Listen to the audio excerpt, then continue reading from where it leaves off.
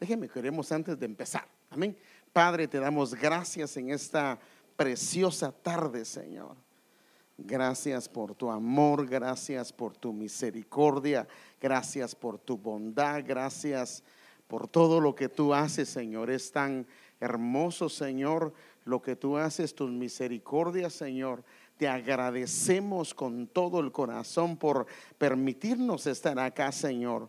Gracias, Señor, por la oportunidad de estar en tu casa. Señor, queremos pedirte, por favor, la unción que desciende de lo alto. Señor, necesitamos la revelación de tu Espíritu, Señor, en nuestras vidas, Señor. Reconocemos, Señor, que es debido y únicamente a tu Espíritu Santo que podemos entender, comprender tu palabra, Señor. Y hoy queremos pedirte la iluminación, la revelación de tu Espíritu. Danos esa unción quíntuple, Señor, sobre nuestras vidas y permítenos exponer tu palabra de acuerdo a tu santa voluntad. En el nombre de Cristo Jesús.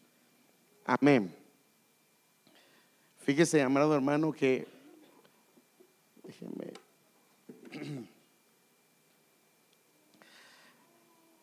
una de las cosas que es bien,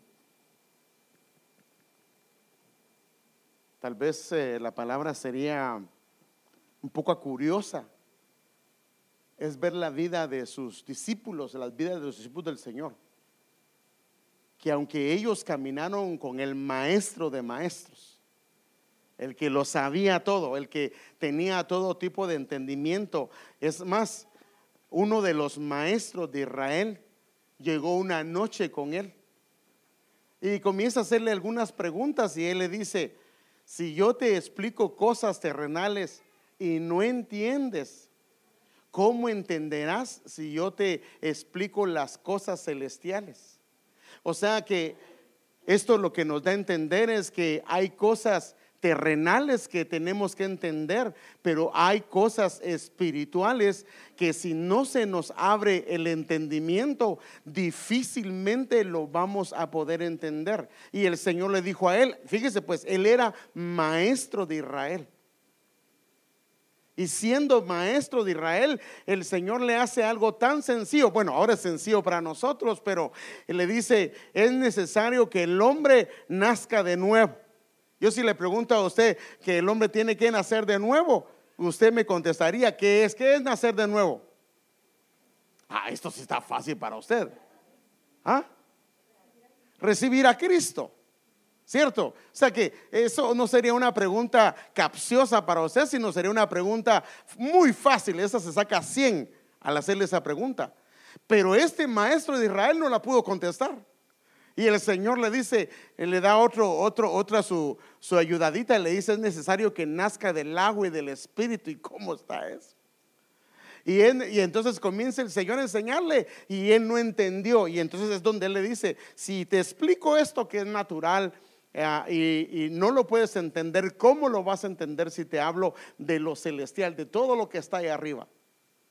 En una ocasión el Señor habló de la parábola del sembrador, que yo sé que lo ha escuchado, que se refiere a que él puso la semilla en 4 tipos de terrenos y los discípulos no lo hicieron delante de los demás, pero aparte le preguntaron: explícanos la parábola del sembrador, ¿cómo está?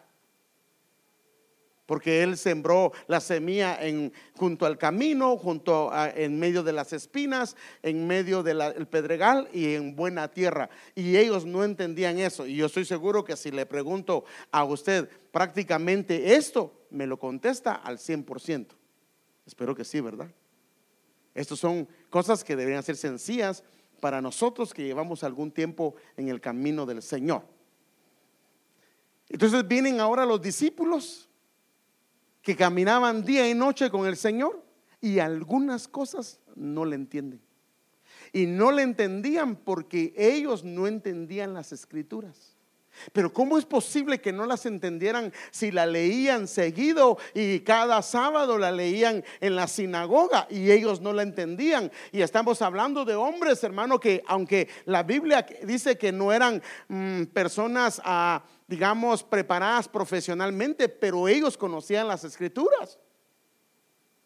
El problema es que no se les había abierto el entendimiento. Entonces, Israel es un ejemplo para la iglesia, que muchas veces nosotros estamos en la iglesia. El Espíritu Santo, mire, no se le olvide esto.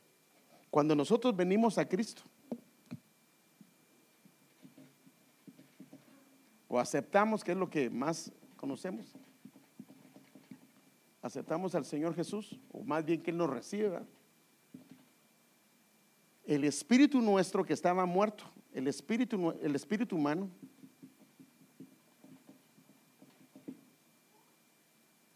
toma la vida de Dios. El Espíritu Santo viene y sella nuestro corazón. Hay un sello que se da. Y eso exactamente se dio en los discípulos. Es el mismo proceso, porque el método es el mismo de parte de Dios. Pero ellos llevaban tiempo, 3 años y medio caminando con el Señor, y ellos no entendían las Escrituras. 3 años y medio ellos llevaban caminando con el Señor y no entendían las Escrituras. Y yo creo que esa es la razón por qué a veces en la iglesia no se lee la Biblia, porque no las entendemos. Entonces, por lo que podemos ver en la palabra de Dios, necesitamos entrar en un proceso donde el Señor pueda abrirnos el entendimiento. Porque el hecho que hayamos recibido a Cristo no significa que tenemos el entendimiento de las Escrituras, porque si lo tuviéramos, hermano amado, nuestro corazón y nuestra vida estuviera allá. El problema de nuestros ojos que están en lo terrenal es porque no hemos entendido lo espiritual. Si entendiéramos que es las promesas, lo que el Señor nos tiene, nos ha dado, la posición que tenemos en Cristo, hermano, no anhelaríamos este mundo y desearíamos estar con el Señor, servirle, entregarle nuestras vidas y rendirnos a Él. Pero la falta de entendimiento, hermano, es lo que nos hace todavía querer amar este mundo y querer movernos en este mundo y querer vivir en este mundo eternamente, y no está mal que queramos vivir bien, pero el problema es que se nos olvida que hay una vida más allá de la vida terrenal, una vida que Dios quiere darnos, que es la vida de Dios y la vida en abundancia. Pero todo esto tiene que ver con el entendimiento de las Escrituras. Entonces yo creo que es bueno que leamos para empezar, no va a venir entendimiento a las Escrituras si no hay una lectura de la palabra del Señor. Entonces usted y yo deberíamos de leer la Biblia, y por eso le decía hace unos días, hace algunas noches, ¿cuántos años lleva usted en el Evangelio? ¿Cuántas veces ha leído? Si usted lleva unos 5 años, mínimo debería haber leído 1 o 2 veces la Biblia, total, desde Génesis hasta Apocalipsis. Y no como dije aquel hermano, ¿y dónde está esa escritura? Mire, yo le aseguro que está entre Génesis y Apocalipsis. No, ¿dónde está? Entonces el problema de nosotros, hermanos, es que no leemos. Entonces en la medida que vamos leyendo, el entendimiento se va a abrir y se va a dar un proceso que yo quiero que veamos, hermano. Entonces yo quiero concentrarme en eso. Ahora le estoy diciendo esto porque le pasó hasta a los discípulos, estando con el mismo Dios, el Dios vivo, morando, tabernaculizando en medio de ellos. Yo quiero enseñarle esto. Entonces, cuando el entendimiento está inhabilitado, hay problemas. Porque fíjese, pues mire, 2 Corintios 4:4 dice: en los cuales el Dios de este mundo, claro, aquí está hablando de no creyentes, el Dios de este mundo ha cegado el entendimiento. O sea que la falta de entendimiento es una ceguera. Ahora, hermano, pero es que nosotros ya somos creyentes y prácticamente nosotros no podemos tener ceguera. Momento. A la iglesia de la Odisea, ¿qué le dice el Señor? ¿Qué le dice el Señor a la iglesia de la Odisea? ¿Eres qué dice? Que era ciega, ¿sí o no? O sea, que era iglesia, pero el Señor le dice que era ciega, que tenía una ceguera espiritual. O sea que podemos ser creyentes y tener una ceguera parcial. Entonces el problema de tener la ceguera es que la falta de entendimiento es una ceguera, y por eso es que al tener una ceguera parcial cometemos tantos errores como esposo, como esposa, como padre, como madre, como trabajador. ¿Por qué? Porque tomamos decisiones que no le agradan al Señor, pero a nuestra manera de ver eso es lo correcto. Entonces dice que el Dios de este siglo lo que ha hecho es cegar el entendimiento de los incrédulos. Y una de las cosas por qué es que se puede llegar a cegar el entendimiento es la incredulidad. Hermano, pues nosotros no somos incrédulos, discúlpeme, en alguna medida lo somos. Si lo fue Tomás, que caminó con el Señor 3 años y medio, usted y yo no hemos visto los milagros que vio él, y él tuvo problemas con la incredulidad. Entonces, una de las razones, y eso lo vamos a ver tal vez en la próxima, el próximo miércoles, es que es lo que inhabilita. Una es la incredulidad. Ahora mire, pues cuando hay incredulidad, entonces no se puede ver el resplandor de la gloria de Cristo. Al no ver el resplandor de la gloria de Cristo, entonces su imagen no se refleja a mí y yo no voy a cambiar a la imagen de Él. Por eso es que necesito, hermano amado, que el entendimiento sea habilitado. Porque entonces leo la Biblia y entonces la Biblia dice de esta manera: es como aquel hombre que se ve en un espejo, pero luego se va y se le olvida cómo era. Cuando no hay entendimiento, se lee la Biblia, es como un espejo, se lee y se va y se le olvida cómo era. Y la lectura solo le sirvió como un conocimiento general. Pero la idea es que el entendimiento nos habilite para ver a Jesús. Y el que ve a Jesús comienza a enamorarse de Él, comienza a amarlo, comienza a seguirlo, porque entonces es como aquella mujer de Cantares que comienza: ¿dónde está mi amado? Y lo comienza a seguir. Pero no puedes seguir lo que no amas. No puedes hacer un sacrificio para ir a donde está el rey si no amas al Señor. No puedes hacer un sacrificio para ir a la casa del Señor si no has encontrado el deleite en la casa. Por eso aquel hombre decía: yo me alegré con los que decían: a la casa del Señor iremos, porque en su casa hay hermosura. En su casa quiero contemplar la hermosura del Señor. Entonces, para contemplar su hermosura, nuestra mirada tiene que ser habilitada. Y la mirada es habilitada cuando el entendimiento es habilitado. Y entonces podemos comenzar a verlo. Entonces la clave está en ver, todo tiene que ver con ver el rostro del Señor. ¿A través de qué? A través de la Escritura. Porque la Escritura es la revelación del Señor Jesucristo. Y si no tenemos el entendimiento, entonces no se nos va a revelar. Y si no se nos revela, nuestro corazón no va a arder. Y si no arde nuestro corazón, vamos a vivir una vida cristiana muy pasiva. Muy pasiva. Y no le vamos a seguir. Entonces tiene que habilitarse el oído, tiene que habilitarse también. Esta palabra entendimiento viene de una palabra griega que significa una percepción de quién es el Señor. Y cuando hay una percepción, entonces comienza a haber un propósito en la vida.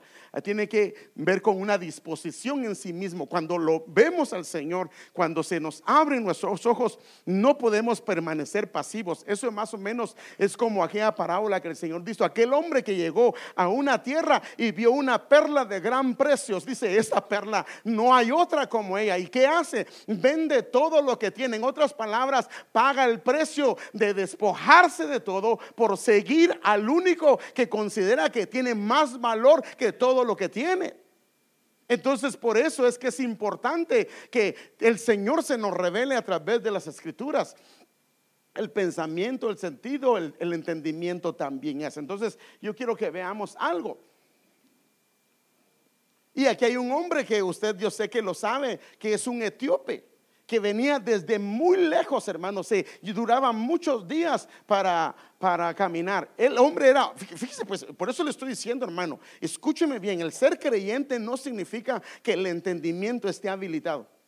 Este hombre era un hombre adorador. No puedo leer todo el pasaje, pero este hombre dice que él se levantó y fue, y aquí que había un eunuco etíope, alto oficial de Candace, reina de los etíopes, el cual estaba encargado de todos sus tesoros, y había venido a Jerusalén ¿a qué? A adorar.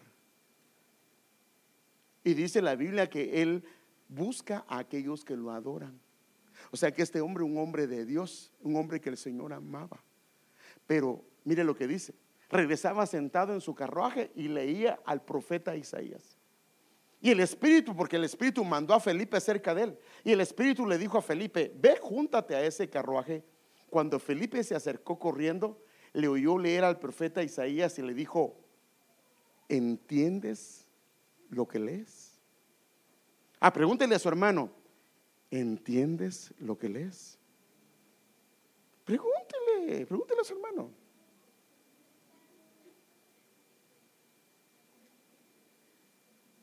Vuelve a preguntar: ¿entiendes lo que lees? Y fíjese que nosotros somos bien orgullosones porque decimos: sí, hermano, yo sí entiendo, porque no nos queremos ver mal, ¿verdad? Pero este hombre, ahora, yo le hago una pregunta: si este hombre le hubiera dicho a Felipe: sí entiendo lo que leo, ¿se sube Felipe al carro? No se hubiera subido. Y si no se sube Felipe, no hay salvación para él. Pero él fue humilde, hermano, y le dijo al Señor: yo no entiendo, no entiendo. Y entonces le dice Felipe: ¿entiendes lo que lees? Y él respondió: ¿cómo podré? A menos que alguien me explique. No estoy hablando del Derbez, que alguien me explique. No, ese bandido agarra todo de chiste, pero era un hombre que adoraba. Era un hombre que venía a Jerusalén a las fiestas. Era un hombre que, hermano, guardaba las tradiciones de Israel. Era un hombre que amaba al Señor. Mas sin embargo, su entendimiento estaba bloqueado. Hasta que Felipe lo comenzó, porque Felipe ya fue habilitado, comenzó a enseñarle las escrituras. Entonces, por eso le digo, el hecho de ser creyente, tenemos el sello del Espíritu Santo, somos hijos de Dios, pero necesitamos ser habilitados en nuestro entendimiento. Y por eso le estoy poniendo el ejemplo de los discípulos. Entonces, miremos el entendimiento abierto. Y esto prácticamente, fíjese, pues es al final del ministerio del Señor, cuando Él prácticamente ya había resucitado. Por eso es que encontramos varios pasajes donde no entienden lo que les estoy diciendo, les dice el Señor. Entonces aquí en Lucas 24:44, si lo puede ver, prácticamente es al final del ministerio de Él, ya después de resucitado. Y les dijo: estas son las palabras que os hablé. Es cuando Él se presentó delante de ellos, porque no creían, estaban ya resucitados y no podían aceptarlo. Y Él les dice: y esas son las palabras que les hablé estando aún con vosotros, que era necesario que se cumpliese todas estas cosas que están escritas de mí en la ley de Moisés. El problema es que ellos, aunque leían a Moisés, leían a los profetas y leían a los salmos, su entendimiento no estaba abierto.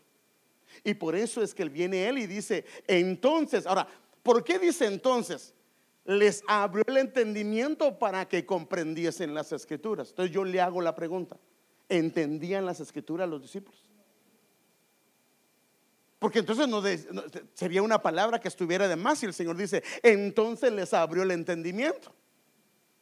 ¿Sí o no? No habría necesidad de que la escritura dijera eso si ellos ya tenían el entendimiento abierto. Ellos comprendían algunas cosas de los que el Señor hacía, porque ellos sabían que en su corazón esas eran palabras de vida y las recibían, hermano amado, y su espíritu ardía en su corazón. Pero no entendían muchas cosas, porque para poder entender el propósito que Dios tiene para mi vida, lo que Dios quiere para mí, yo necesito entender la revelación que Él dejó en su palabra, porque Él me va a guiar a través de su palabra. Entonces, ¿cómo puedo yo ser guiado si no entiendo la escritura? Necesito entender la escritura.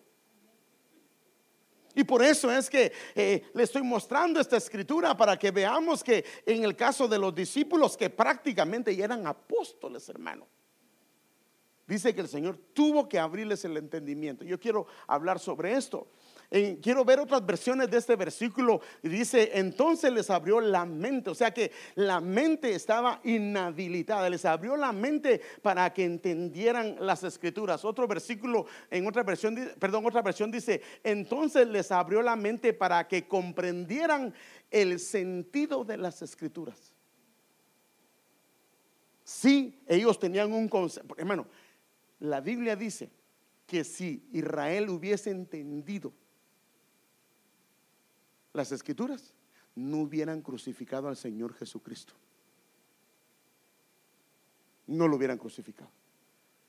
Otra versión dice Entonces les abrió la inteligencia para que entendiesen las escrituras. Y otra versión dice, entonces fue, mire pues, me gusta cómo lo dice, fue abriendo. En otras palabras, empezó un proceso de apertura de entendimiento para que ellos pudiesen comprender la escritura. Ahora, hay algo importante. Dios no le va a abrir el entendimiento a alguien que no ama su palabra. Quien ama su palabra, su mente se va a abrir en algún proceso, en algún momento. Hay veces que uno lee la escritura y no entiende, hermano, cuando uno empieza. Pero si amas la palabra del Señor, mire, hermano, yo le digo lo que yo hago. Llevo muchos años en el evangelio, pero yo cuando me siento a leer mi escritura, lo primero que yo hago una oración y le digo al Señor, háblame, Señor, yo quiero que me hables a través de tu palabra. Y no me conformo con no me conformo si una palabra no la entiendo, la busco en el diccionario. Yo sé que a veces ponemos a los hijos a leer la Biblia y lo hacen por tarea. ¿Qué significa por tarea? Lo que ellos quieren es que cuando le pregunte papá o mamá si leyó la Biblia, que diga que sí. Pero entonces las palabras que no entendió se las pasaron. Pero cuando uno ama, ¿qué hace la muchacha cuando le manda una cartita al muchacho? Agarra las palabras, hasta las comas las quiere interpretar. ¿Por qué le puso esta coma en este momento? ¿Por qué un signo de interrogación? ¿Por qué 2 puntos? ¿Por qué sí significa? O sea, hermano, le conviene, porque ama aquello que se le escribió. Entonces, si nosotros amamos la palabra, el Señor nos va a abrir el entendimiento. Entonces les abrió la mente por completo, o sea que estaba abierta pero con limitaciones. Entonces dice, les abrió la mente por completo para que captaran el significado de las escrituras. Y por eso es que vemos a Pedro después agarrando el Antiguo Testamento cuando estaba explicando qué era el acontecimiento del bautismo, y agarró el bautismo, y ellos los vemos agarrando el Antiguo Testamento, aplicándolo, hermano, a los eventos que se estaban dando. ¿Por qué lo estaban haciendo? Porque ellos se les abrió el entendimiento y ahora veían claramente lo que el Señor estaba haciendo y comenzaron a plasmar, hermano amado, diciendo a la iglesia qué es lo que debería de hacer. ¿Por qué? Porque entendieron la palabra. Mire, déjeme decirle algo.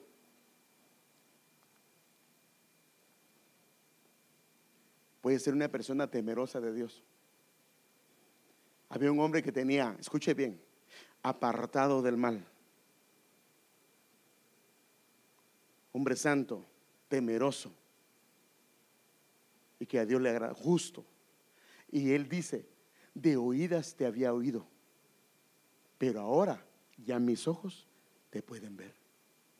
O sea que había una limitación. O sea que eso tiene que abrirse, hermano. Yo quiero que veamos y hablemos sobre esto. Ahora, ¿cómo se abre o se habilita el entendimiento espiritual? Porque a eso es lo que tenemos que ir, hermano. Y acuérdese que hoy es una noche donde usted puede preguntar. No hay ningún problema. O sea, yo quiero que tenga esa libertad de poder preguntar. Amén. Porque para eso es el miércoles. Usted puede preguntar. Y perdón que hoy no lo inicié preguntando, pero puede preguntar. Entonces, ¿cómo habilitamos? Se abre o se habilita el entendimiento espiritual. Yo quiero que veamos que necesitamos un soplo del Señor para habilitar nuestro entendimiento. ¿En qué momento de tu vida cristiana? Yo no lo sé, pero necesitas tú y yo un soplo del Señor. Porque lo que Él hizo con sus discípulos es lo mismo que va a hacer con nosotros. Porque bienaventurados estos que me vieron, pero hay otro pueblo que no lo vio y creyó, y este pueblo tiene prácticamente las mismas pisadas. Y entonces yo quiero que veamos algo. Por ejemplo, en Job 32:8 dice, pero hay un espíritu en el hombre, y el soplo del Todopoderoso le da entendimiento.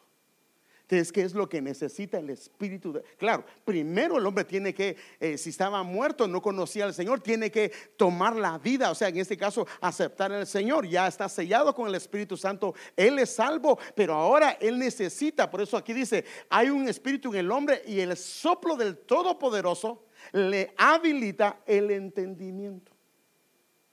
Y por eso es que al entender eso, ahora entiendo esta escritura, porque prácticamente Juan 20:22 está prácticamente en el mismo escenario, porque es el mismo día y los mismos acontecimientos que aparecen en Lucas 24:31.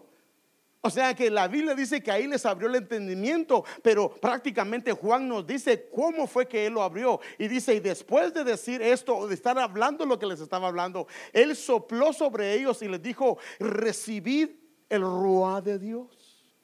O sea que la única manera, hermano amado, en que el entendimiento se abre es cuando Dios sopla, cuando Dios abre el entendimiento. Ahora, hermanos, o yo le hago la pregunta, ¿usted desde que recibió al Señor entendió la escritura tal como la leía? Si somos honestos, no, yo hermano, yo le miraba hasta, no, si somos honestos, no fue así. Es más, por eso algunos no leen la Biblia, porque lo que dicen es que no entiendo. Y está peor todavía cuando no me entienden a mí, está peor. Pero si no me entiende, usted tiene la ventaja que me puede preguntar. Yo me siento con usted si no entiende algo. Entonces, fíjese pues, ¿por qué el Señor hizo esto? Dice que Él le sopló. Y si ve los pasajes, hermano, lo que pasa es que no tengo tiempo para ver el pasaje de Lucas comparando con este pasaje. Prácticamente es la misma escena, el mismo día. Y realmente el Señor lo que hizo acá es el soplo. Por eso es que en el caso de Job nos dice que el soplo de Dios tiene que ver con el entendimiento habilitado. Y el Señor, por eso es que aunque ellos tenían problemas con el problema de no entender la escritura, porque yo quiero enseñar algunos pasajes que lo dicen.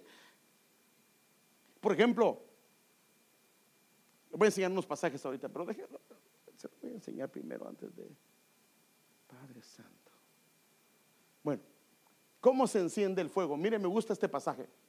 Tú enciendes mi lámpara, oh Señor mi Dios, que alumbra mis. O sea, si se enciende la lámpara, entonces Dios va a hacer que mi lámpara se encienda y las tinieblas van a desaparecer. Ahora, ¿cómo enciende Dios? O sea, ¿cómo enciendes tú una lámpara? Tienes que agarrar un encendedor, ¿cierto? Y la tienes que prender. ¿Cómo enciendes una vela? Y me gusta esta otra versión que dice, por tanto tú alumbras mi candela. El Señor alumbra mis tinieblas. O sea que cuando el Señor agarra, fíjese pues, cuando el Señor agarra su luz, su ruá, su soplo divino y lo pone en nosotros, entonces se enciende la lámpara. Y fíjese que inclusive cuando usted va a encender un fuego, ¿cómo le hace? ¿Cómo hace cuando va a encender un fuego? Yo sé que ahora ya no necesitamos hacer eso porque tenemos las máquinas automáticas que usted le hace a la estufa y comienza a sonar y le crea una chispa. Pero en lo natural, ¿cómo hacían antes? Agarraban, hacían fuego y tenían que soplar, porque si no soplaban, no se encendía el fuego. Entonces el Señor tiene que hacer un soplo de Dios. No estoy hablando de aceptar al Señor, no, le estoy hablando de abrir el entendimiento. Y por eso es que en Lucas 24, entonces les fueron abiertos los ojos y le reconocieron. Mire pues, los ojos también tienen que ser abiertos.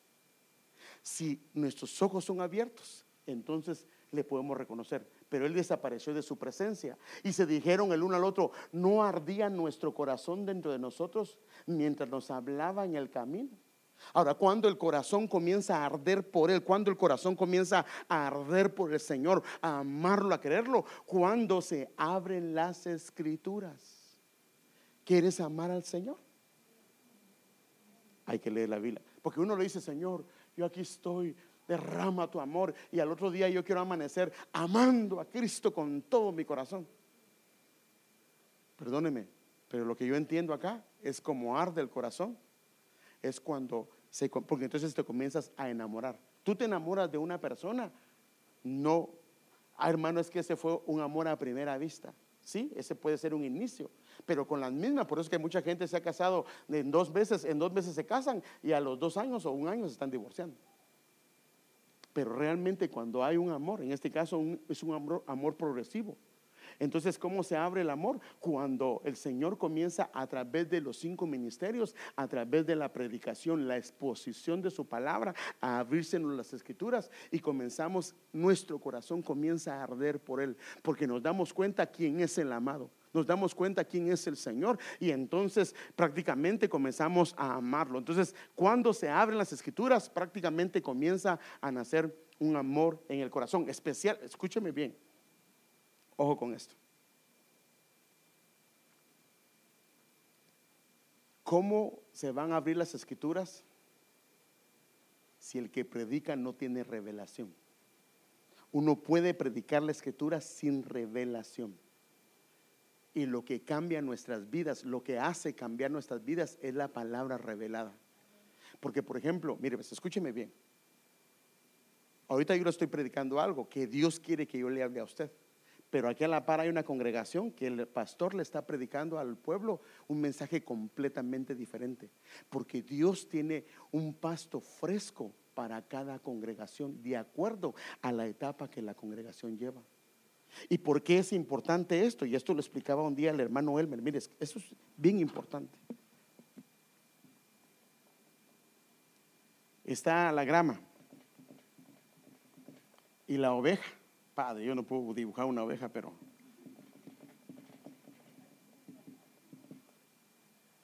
comienza a comer el pasto, lo comienza a cortar. La Biblia dice que el pastor debe de llevar a la oveja a diferentes pastos.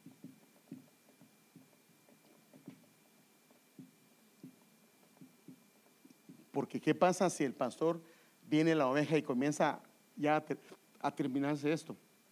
Lo que hace la oveja es que si no la llevan a pasto, por eso es que la palabra revelada es importante. Entonces la grama tiene una semillita, no semilla, sino una raíz. Y lo que hace la oveja, que al no ya poder comer acá, ella arranca la raíz. Al arrancar la raíz, esa tierra queda estéril. Por eso era que los egipcios odiaban a los pastores, porque los terrenos, las ovejas no las cambiaban de lugar, porque acuérdense que en el caso de Egipto era muy diferente que Canaán. Egipto no llovía, sino que lo que hacía el río Nilo es que se desbordaba y entonces regaba las orillas del río. Ellos dependían de las orillas. Ahí estaba el pasto. Y que en el caso de Canaán caía el agua desde el cielo. Pero en el caso del río Jordán no. Entonces cuando venían las ovejas y comían el pasto hasta la raíz, entonces esterilizaban esa tierra y quedaba inhabilitada.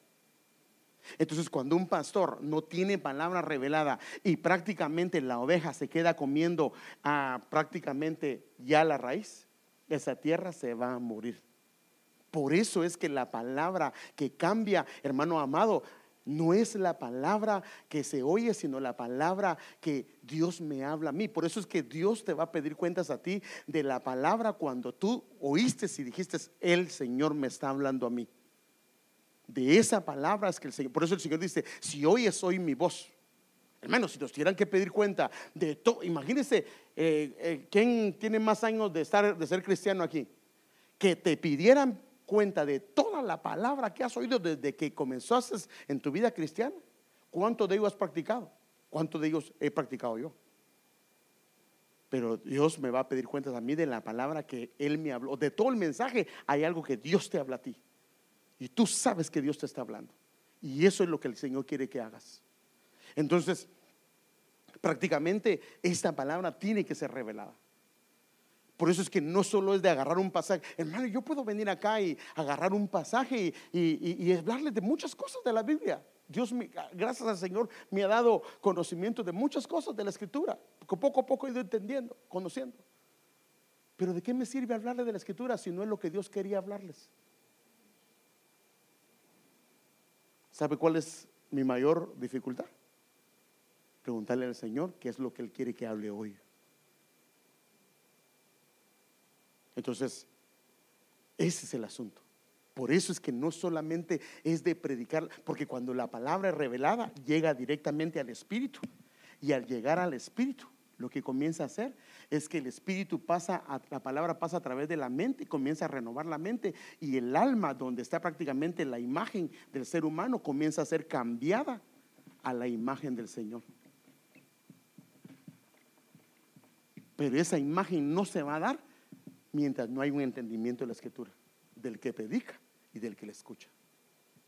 Por eso es que el que ama la Escritura, Dios le va a comenzar a abrir el entendimiento. Y por eso es que tiene que ser progresivo. Y le estoy poniendo un ejemplo a los apóstoles. Ahí puede ver varias escrituras. Pensé que las había puesto, pero no. Entonces, porque es muy importante el entendimiento. Ya le expliqué algunas, pero déjeme darle algunas que aparecen en Colosenses 2:2-3. En la versión 1960 dice: para que sean consolados sus corazones unidos en amor, explica el apóstol Pablo. Y luego dice: hasta alcanzar todas las riquezas del pleno entendimiento. O sea que cuando hay un pleno entendimiento, hay riquezas que llevan consigo. Hay riquezas que están vinculadas al conocimiento. Y entonces aquí puede ver. Ahora, si hay un pleno conocimiento, entonces a fin de conocer el misterio de Dios, el Padre y de su Hijo. O sea que en la medida que comience a abrirse el entendimiento, entonces vamos a conocer lo que está escondido en el Señor, lo que está escondido en Dios. Por eso dice que se debe de revelar. Él se tiene que revelar a nuestras vidas, hermano. La única forma de conocerlo es cuando Él se revela. La primera vez, escúcheme bien, la primera vez nosotros no lo buscamos a Él. La Biblia dice que la primera vez Él se nos buscó, las circunstancias, Él creó todo para que nosotros lo conociéramos. Pero media vez lo conocemos. Ahora Él dice: acércate y yo me acercaré. Entonces, si queremos conocer el misterio de Dios, fíjese qué tremendo. Las cosas reveladas pertenecen al Señor, pero lo privado es para Él. Lo que es declarado es para nosotros. Pero la Biblia dice que nosotros podemos conocer lo que Dios tiene. ¿Por qué? Porque Él nos ha dado la mente de Cristo. Pero tenemos la mente del Señor, que es una mente espiritual, pero tiene que ser habilitada con entendimiento. En quien están escondidos, en Dios el Padre y Dios el Hijo, están escondidos todos los tesoros de la sabiduría y del conocimiento. Padre, que el Señor nos ayude, hermanos, a entender, hermanos amados, lo importante que el Señor nos dé el soplo divino del entendimiento para entender su palabra. Porque si lo entendemos, vamos a entender los tesoros que hay escondidos en Él. Quiero seguir. Entonces, hay un aprendizaje que viene asociado con un conocimiento. Después del conocimiento, podemos quedarnos, porque por ejemplo, mire, créanme lo que le voy a decir. Hay mucha gente que lee la Biblia, mucha gente. ¿Por qué es que gente que es profesional, inclusive son gente preparada, no pueden predicar la palabra? Pero alguien que ni siquiera estudió, alguien que apenas sacó primero o segundo primaria, se puede poner a predicar la Biblia porque a él se le reveló. Pero al que estudió, la Biblia se le tiene que revelar. Porque si se pone a hablar de la Biblia sin entenderlo, prácticamente no va a decir nada. Entonces tiene que haber prácticamente un entendimiento que lo tiene que habilitar él. Y si eso se abre, entonces está la capacidad espiritual de discernir y escoger lo bueno. Por eso es que cuando, hermano amado, la gente prefiere las cosas del mundo que las cosas de Dios, es porque el entendimiento no se ha abierto. Porque aquel que lo conoce, él dice como David: oh, no, yo prefiero estar un día en su casa que 1000 fuera de ella. Pero algunos dirán: bueno, yo tengo ese mismo pensar. ¿Por qué? Porque no lo han conocido. Su entendimiento no se les ha abierto. Entonces, ¿cuál es el problema de quedarse solo en un nivel literal de la palabra? Y aquí está el asunto. Yo quiero hablarle de 4 niveles que hay en la palabra de entendimiento. Claro, el primer entendimiento es el literal que nosotros conocemos, pero yo quiero ir más allá. Y Dios quiere habilitar todo eso. Y por eso le digo, lo que puedo ver en la escritura es a través del soplo de Dios. Si amamos la escritura, Él nos va a dar el soplo divino y vamos a entender su palabra de una manera diferente. Y qué hermoso es cuando podemos sentarnos. Hermano, mire, usted inclusive puede entender lo que Dios siente cuando Él está hablando a través de su palabra. Y va a llorar. Por eso es que ahora entiendo, hermano, el hijo del apóstol Otoniel Ríos Paredes cuenta que él pasaba en el escritorio de su papá, lo miraba siempre en el libro negro, dice, porque las Biblias antes todas eran negras, y de repente lo miraba llorando, porque cuando él miraba al apóstol, el apóstol entendía cuando Dios estaba hablando de su pueblo y su pueblo no hacía caso, su pueblo se rebelaba, y él podía percibir lo que Dios estaba diciendo, porque Dios nos deja ver a través de su palabra el sentimiento de Dios. Y por eso es que, por ejemplo, hay un pasaje que dice: y me pesa haber hecho al hombre. Le entró pesar a Dios haber hecho al hombre. Y cuando uno comienza a sentir, es como cuando, escúcheme bien, es cuando como el padre se pone a la par de su hijo y le dice: mira, tu hermano la regó, mira mi hijo, esto y esto y esto y esto y esto. Y el hijo lo entiende y le dice: sí, padre, pobrecito, sí, está mal. Mire qué tremendo. El padre comunicándole a su hijo lo que él piensa de aquel hijo, o de su pueblo, o de su iglesia. Entonces, ¿cuál es el problema de quedarse solo en un nivel literal? Es que nos quedaríamos al nivel de la letra. Si no entra el entendimiento de Dios, nos quedaríamos con la letra. Y la Biblia dice que la letra mata, mas el espíritu vivifica. Déjenme darle un ejemplo. La Biblia dice que cuando David ya era viejo, entrado en días, anciano, el pobrecito no entraba en calor, y le consiguieron una jovencita, hermano, pero jovencita, así dice la Biblia. Se la llevaron, y obvio que para calentarlo ella tenía que acostarse con él, porque no era calentarlo solo para hablarle, calentarlo era que tenía que acostarse con él. Pero David, dice la Biblia, que ya no la conoció, hablando sexualmente. Imagínense que ven un hermano que diga: hermano, ya mi mujer no me da calor, entonces me voy a conseguir una jovencita para que me dé calor. Ahí está la Biblia y la puedo tomar de referencia. Como nochón diríamos en mi pueblo, ¿ah?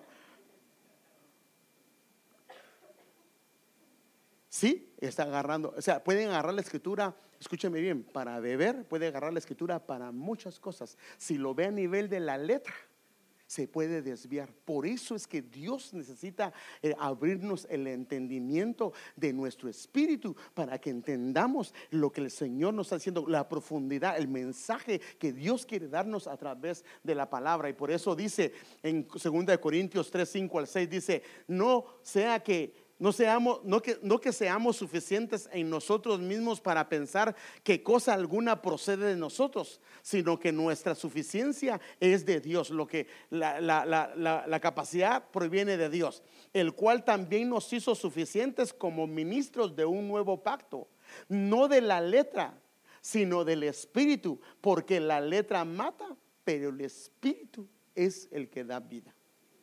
O sea que si la palabra de Dios se predica solamente, inclusive, hermano, cuando usted va a corregir a sus hijos, si agarra la ley de Dios y la usa tal como está, puede matar a sus hijos con la misma palabra. Pero si agarra la palabra, le pide al Señor que esa palabra se la revele, cuando se la dé a sus hijos se van a renovar, se van a restaurar, van a cambiar, van a entender el pensar, el sentimiento de Dios. Por eso es que cuando a veces, fíjese, hermano, que a veces en casa está a veces papá y mamá presiona y presiona y presiona a los hijos. Y lo único que hacen es estarle dando la letra de la palabra, y lo que están haciendo es alejándolos del Señor. Pero deje que el Señor le revele la palabra.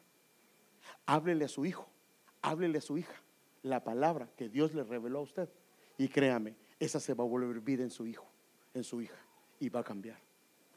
Por eso es que la Biblia dice, hermano amado, que tenemos que compartir lo espiritual con lo espiritual. Entonces, ¿cómo podemos compartir algo espiritual con alguien que no lo entiende? Pero si nosotros llevamos a nuestros hijos a un nivel diferente, ellos lo van a entender. Entonces, la palabra, mire, hermano, si agarramos la palabra literal y no la entendemos espiritual y la aplicamos, vamos a matar a la gente. Por ejemplo, dice la Biblia que dejarse crecer el cabello es deshonroso para el hombre. ¿Sí o no? Pero ¿qué pasa si entra un hermano con su cabello largo y usted agarra su Biblia y dice: Señor, o hermano, o visitante, discúlpeme, le voy a enseñar la escritura. Aquí dice que dejarse crecer el cabello es deshonroso para el hombre. Ese hombre no vuelve a rezar a la iglesia. Ah, no, hermano, pero es que yo le doy 2 días, a los tercer día me acerco con él. Tampoco. Por eso es que hemos hablado con los encargados de servidores. Si alguien, hermano, si alguien, una hermana pasa acá y no tiene velo, ¿por qué le tiene que poner velo? Si el velo es voluntario. Y las visitas tampoco se les pone mantilla, es voluntario. ¿Por qué? Porque la palabra se expone, no se impone. Si la imponemos, lo que estamos haciendo es tratando de aplicarla legalmente, lo que hacían. Por eso es que, fíjese pues, ¿qué hicieron los fariseos? Y ese fue el problema de los fariseos, se quedaron al nivel de la letra. Por eso es que cuando el Señor se acercó a aquella, si él fuera profeta, no dejaría que esa mujer lo tocara. No entendieron. Él dice: yo no vine por sanos, yo vine por enfermos. Por eso me acerco a ellos. Ellos se consideraban que al acercarse a aquella gente se iban a contaminar. Entonces necesitamos llevar prácticamente el entendimiento, hermano amado, para nuestra familia. Mire, por favor, hermano, la familia, usted tiene que aplicar la palabra, pero ¿cómo la está aplicando? Sin entendimiento, hermano, es la letra la que estamos aplicando. Y la letra lo único que trae, mire, la letra mata. La letra mata, eso es lo que dice la escritura. Pero si la palabra es revelada, hermano amado, entonces va a traer vida. Entonces aquí, por favor, nadie tiene autorización, si viene un nuevo, a ponerle condiciones o términos. No. El Señor tiene que hablarle. Nos vamos a sentar con ellos en su momento de vida, pero no es justo, no es correcto que Dios está trayendo a su pueblo y aquí ni bien entra y le queramos poner condiciones. Haga el momento que nos sentamos con la gente y les abrimos la escritura. Y yo quiero que veamos un pasaje donde nos habla específicamente de la necesidad de la parte espiritual. Por eso es que tenemos que llevar. Se recuerda que hablamos que hay 3 esferas prácticamente. Está la esfera terrenal. La esfera terrenal es lo que la gente lee en la Biblia a nivel literal. La esfera espiritual. Y la esfera espiritual habilita prácticamente la parte celestial. Por eso es que tenemos que llegar a este nivel del entendimiento de la escritura para que podamos evaluar. Entonces yo quiero mostrarle algo que dice la Biblia. Es en 1 Corintios capítulo 2 versículos 6 al 15. Padre Santo, ¿cómo voy? No he entrado al punto que quiero llegar porque primero estoy...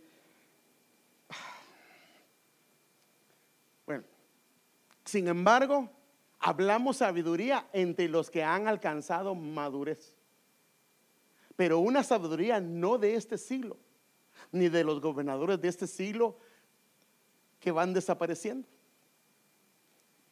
sino que hablamos sabiduría de Dios en misterio, la sabiduría oculta que desde antes de los siglos Dios predestinó para nuestra gloria.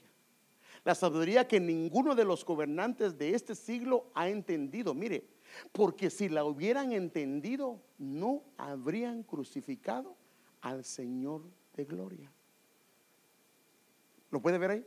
si ellos hubieran entendido las escrituras, hermano, pero usted dirá, pero hermano, ¿cómo no entendía las escrituras? Si le preguntaron los magos, llegaron con Herodes y le dijo, ¿dónde van a nacer el Cristo? Sí, ellos entendieron la parte literal porque había muchas referencias, pero no entendieron el espíritu que había en la palabra de Dios. Ese fue el problema de ellos. Por eso es que cuando ellos predicaban legalismo. Por eso es que aquella mujer no era, imagínense, aquella mujer estaba 18 años encorvada, hermano, como no eran ellos. Y por eso el Señor les dice, en una ocasión les dice a ellos, ¿qué harían ustedes si una su oveja, su buey se cae en un hoyo? ¿Qué harían ustedes? Y se quedaron callados porque ellos sabían que si se iba en un hoyo en un día de reposo, ellos lo iban a sacar. Pero cuando vieron a aquella mujer, ellos no querían que el Señor la sanara en día de reposo. 18 años encorvada. Y el Señor les pregunta a ellos, ¿qué debo de hacer con esta mujer? Y quedaron callados porque ellos lo único que querían es ver la parte literal, a juzgarlo. Y el Señor le dice que se enderece. Otro hombre de la mano seca. Y hermanos, llevaban años en la congregación. Entonces, ¿cuánta gente tiene jorobas, hermano? O tiene la mano seca, o tiene problemas aún con demonios, hermano amado. Y nosotros lo miramos a nivel literal. Y no entendemos que Dios vino para restaurar las vidas, hermano amado. El deseo de Dios es traer un día de reposo. El reposo no fue para, hermano, que se vuelva un lugar de tormento, sino el reposo fue para hacernos descansar de las obras y meternos en un lugar de refrigerio de parte de Dios. Pero a veces nosotros, como los discípulos hacían, hermano, perdón, no, como los fariseos y los saduceos, Él les dice, ustedes ponen pesadas cargas sobre los demás y ustedes ni con un dedo las quieren levantar. ¿Qué carga les pones a tus hijos?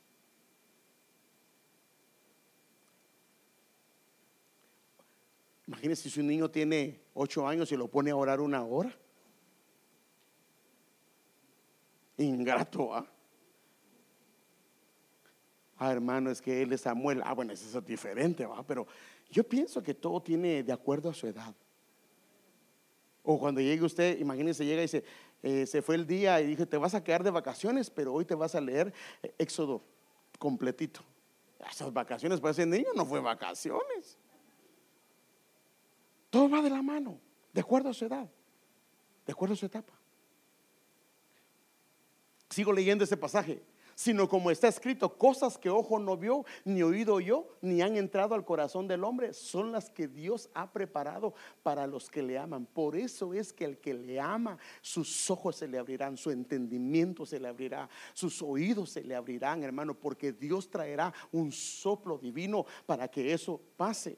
Pero Dios, dice, nos la reveló por medio del Espíritu. Por eso fue que el Señor dice que sopló el Espíritu Santo. No era que no tuvieran el Espíritu, porque ellos fueron, para que ellos lo reconocieran a Él, su Espíritu tuvo que haber revivido, tuvo que haber nacido de nuevo. Ya había nacido, pero no se había habilitado el entendimiento espiritual. Por eso dice, pero Dios nos la reveló por medio del Espíritu, porque el Espíritu todo lo escudriña, aún las profundidades de Dios.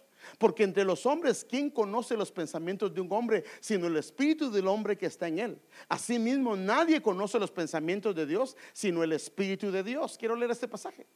Y nosotros hemos recibido no el espíritu del mundo, sino el Espíritu que viene de Dios, para que conozcamos lo que Dios nos ha dado gratuitamente. Hermano, pero si yo ya soy nacido de nuevo y he sido sellado con el Espíritu Santo, sí, pero necesitamos el soplo del Señor. De lo cual también hablamos, no con palabras enseñadas por sabiduría humana, sino con las que enseñadas por el Espíritu, combinando pensamientos espirituales con palabras espirituales. O sea que el hombre tiene que ser espiritual para que entienda las palabras espirituales. Pero el hombre natural no acepta las cosas del Espíritu de Dios, porque para él son necedad y no las puede entender. Otra vez vamos a lo mismo, no puede entenderlas, porque se disciernen espiritualmente. En cambio, el que es espiritual juzga todas las cosas, pero él no es juzgado por nadie. No quiero entrar en esa escritura para analizarla, sino solo quiero ver la parte del hombre espiritual. Entonces, ¿qué podemos ver acá?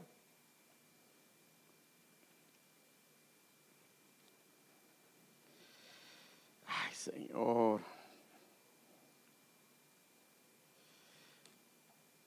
Vamos a...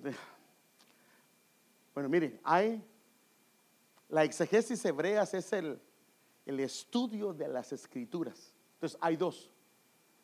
Por ejemplo, en el caso hebreo, hay un pensamiento amplio que se va a 4 niveles que hacen una armonía. Por eso es que la Biblia dice lo profundo, lo alto, lo ancho y lo largo. O sea que prácticamente esa es la profundidad de Dios, hacia todos los lados. Pero cuando se lee de una manera literal, eso es un problema. Entonces Dios quiere llevarnos a los diferentes niveles. Entonces hay una palabra, hermano, que se llama pardes. Y eso lo queremos ver porque eso viene de una palabra que aparece como paraíso.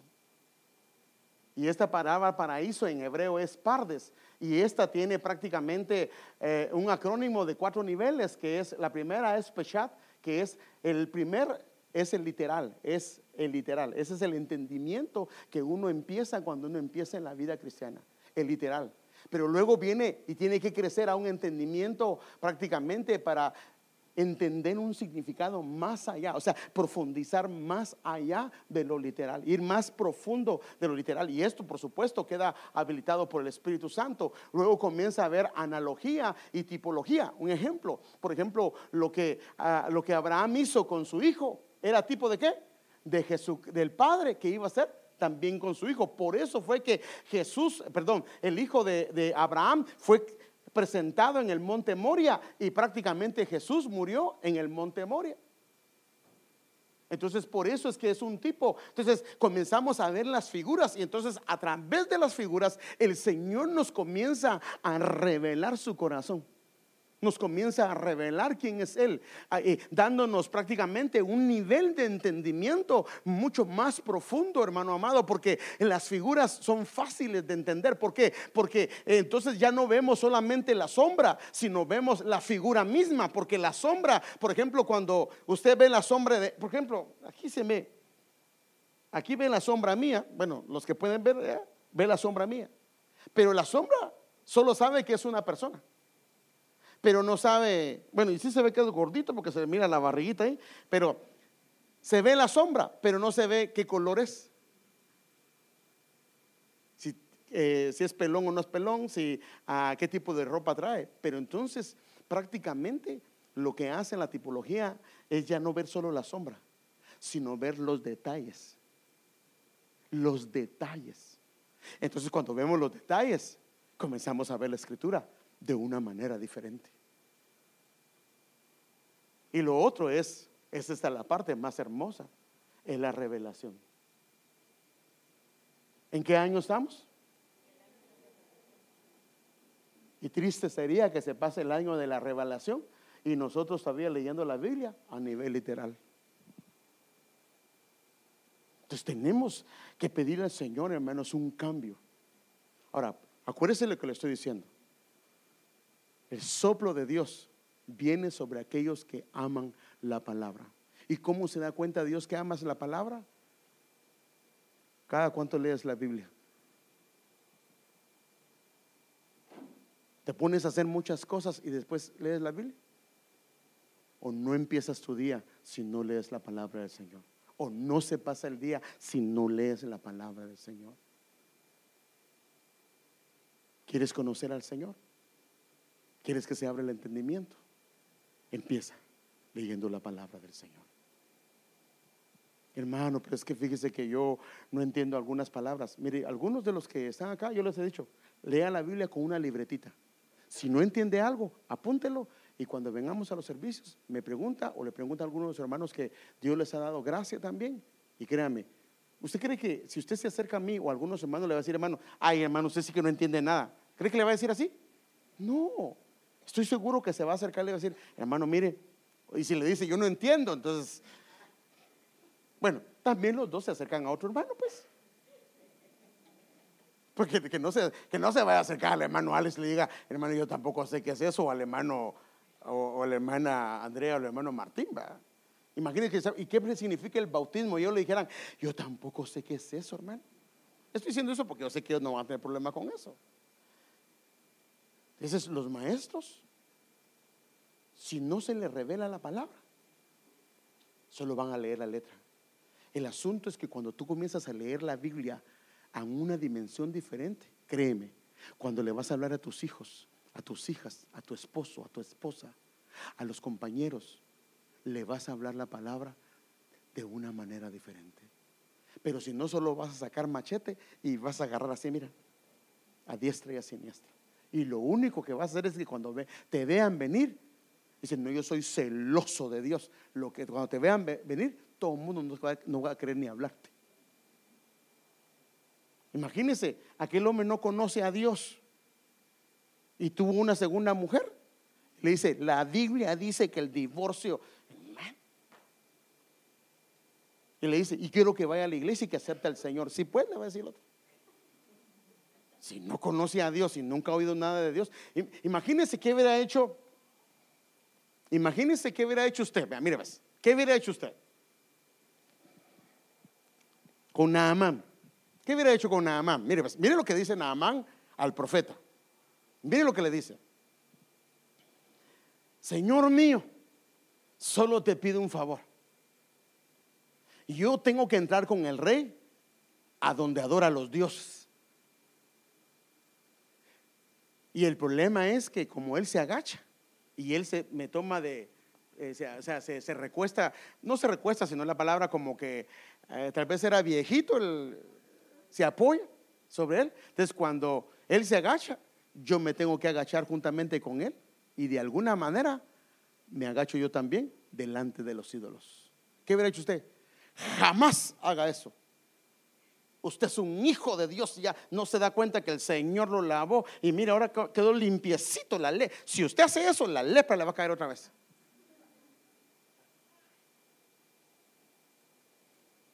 Nosotros, hermanos, de verdad, a veces hemos dicho consejos y cosas a la gente que somos muy crueles. Solo hemos agarrado la pura letra muerta, hermano, la letra literal. Cuidado. Por eso le hago la pregunta: ¿qué hubiera hecho usted con eso? Ahorita porque ya sabe la respuesta, pero si no hubiera sabido la respuesta, ¿qué le hubiera dicho? Usted, el gran profeta Eliseo, ¿qué le hubiera dicho? ¿Qué le dijo Eliseo? Padre Santo, usted está bien callado, ¿verdad? Sí, espero que no esté dormido, ¿verdad? Pero bueno, ¿por qué no oramos, hermanos? Mire, ya vamos a dejarlo ahí. ¿Por qué no oramos? Póngase de pie conmigo. Yo quiero el soplo divino, hermanos. Yo quiero que el Señor me abra mi entendimiento. Y vamos a ver esto el próximo miércoles con el favor de Dios. Que ya ni empezamos ni lo vimos, pero necesitaba llevarlo ahí. ¿Por qué razón necesitamos llegar aquí? Si tú no amas la palabra, no lees la palabra del Señor, no se va a abrir el entendimiento. Pero hoy le puedes decir al Señor que te dé una hambre y un amor por su palabra.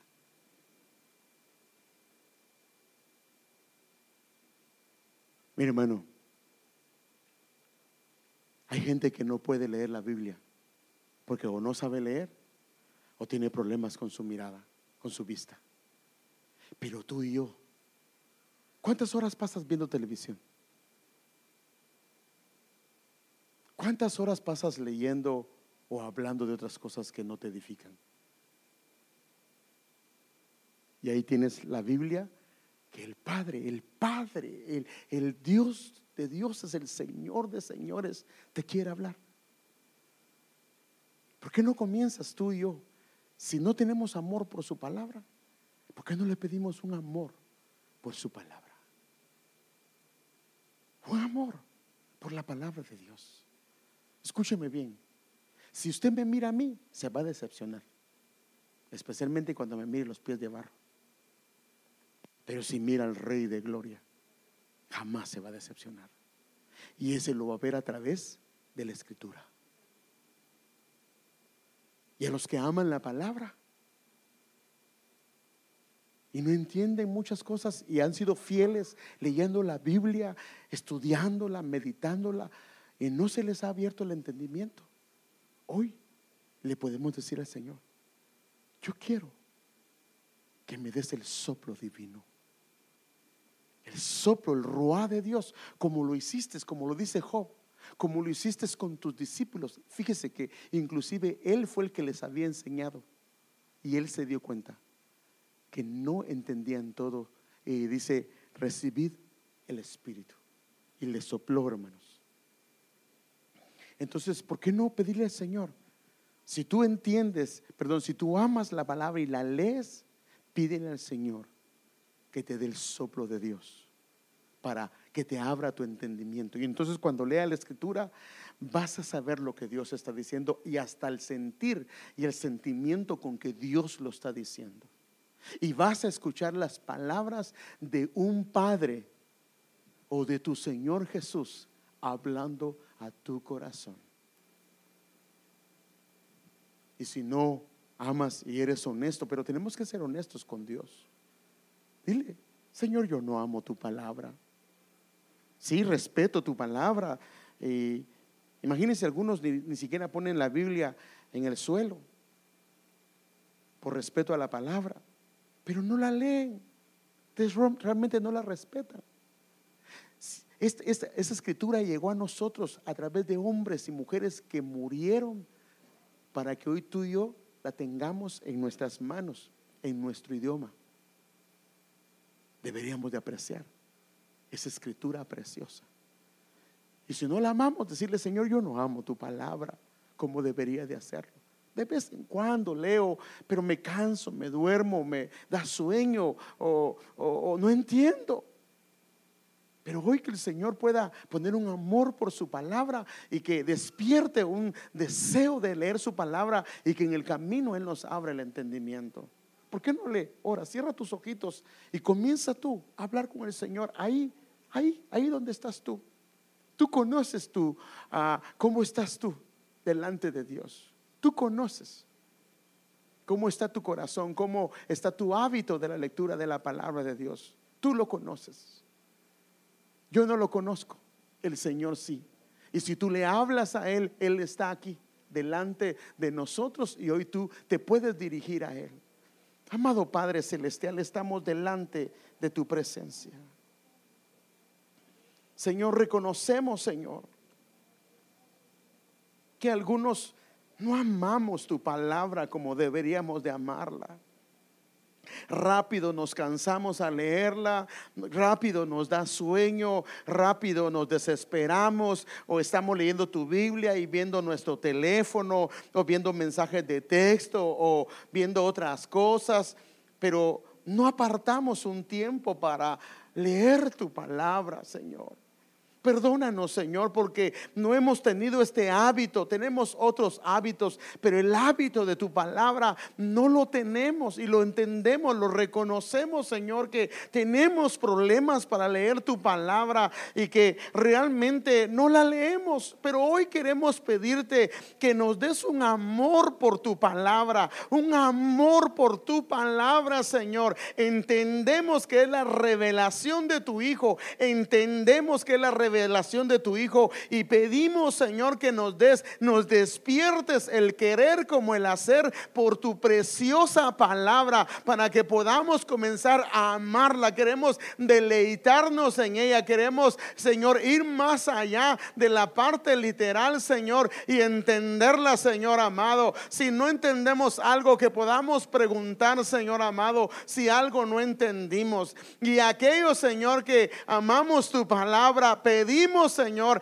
el soplo divino, Señor, el soplo del cielo, que, Señor amado, venga tu ruá divino, Señor, sobre nuestras mentes, sobre nuestros corazones, sobre nuestro espíritu, Señor amado, para entender tu palabra, Señor, para poder entenderla, Señor, a otros niveles, Señor. Queremos el entendimiento de tu palabra, Señor. Tú sabes que la leemos fiel fielmente, Señor amado, leemos tu palabra, apartamos tiempo para ella, pero Señor, no hemos entendido muchas cosas, no se nos ha revelado muchas cosas y no hemos entendido lo profundo, lo secreto, las figuras que hay ahí. Pero hoy te pedimos, Señor, que nos abras el entendimiento, dando el ruá de Dios, dando el soplo de Dios, el entendimiento de Dios, Señor, para que entendamos tu palabra y comenzamos a leerla de una manera diferente, Señor.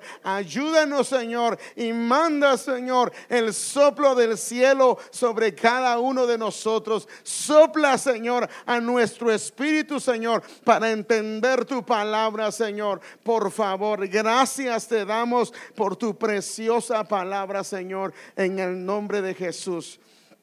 Así te pedimos que nos lleves con paz, nos lleves con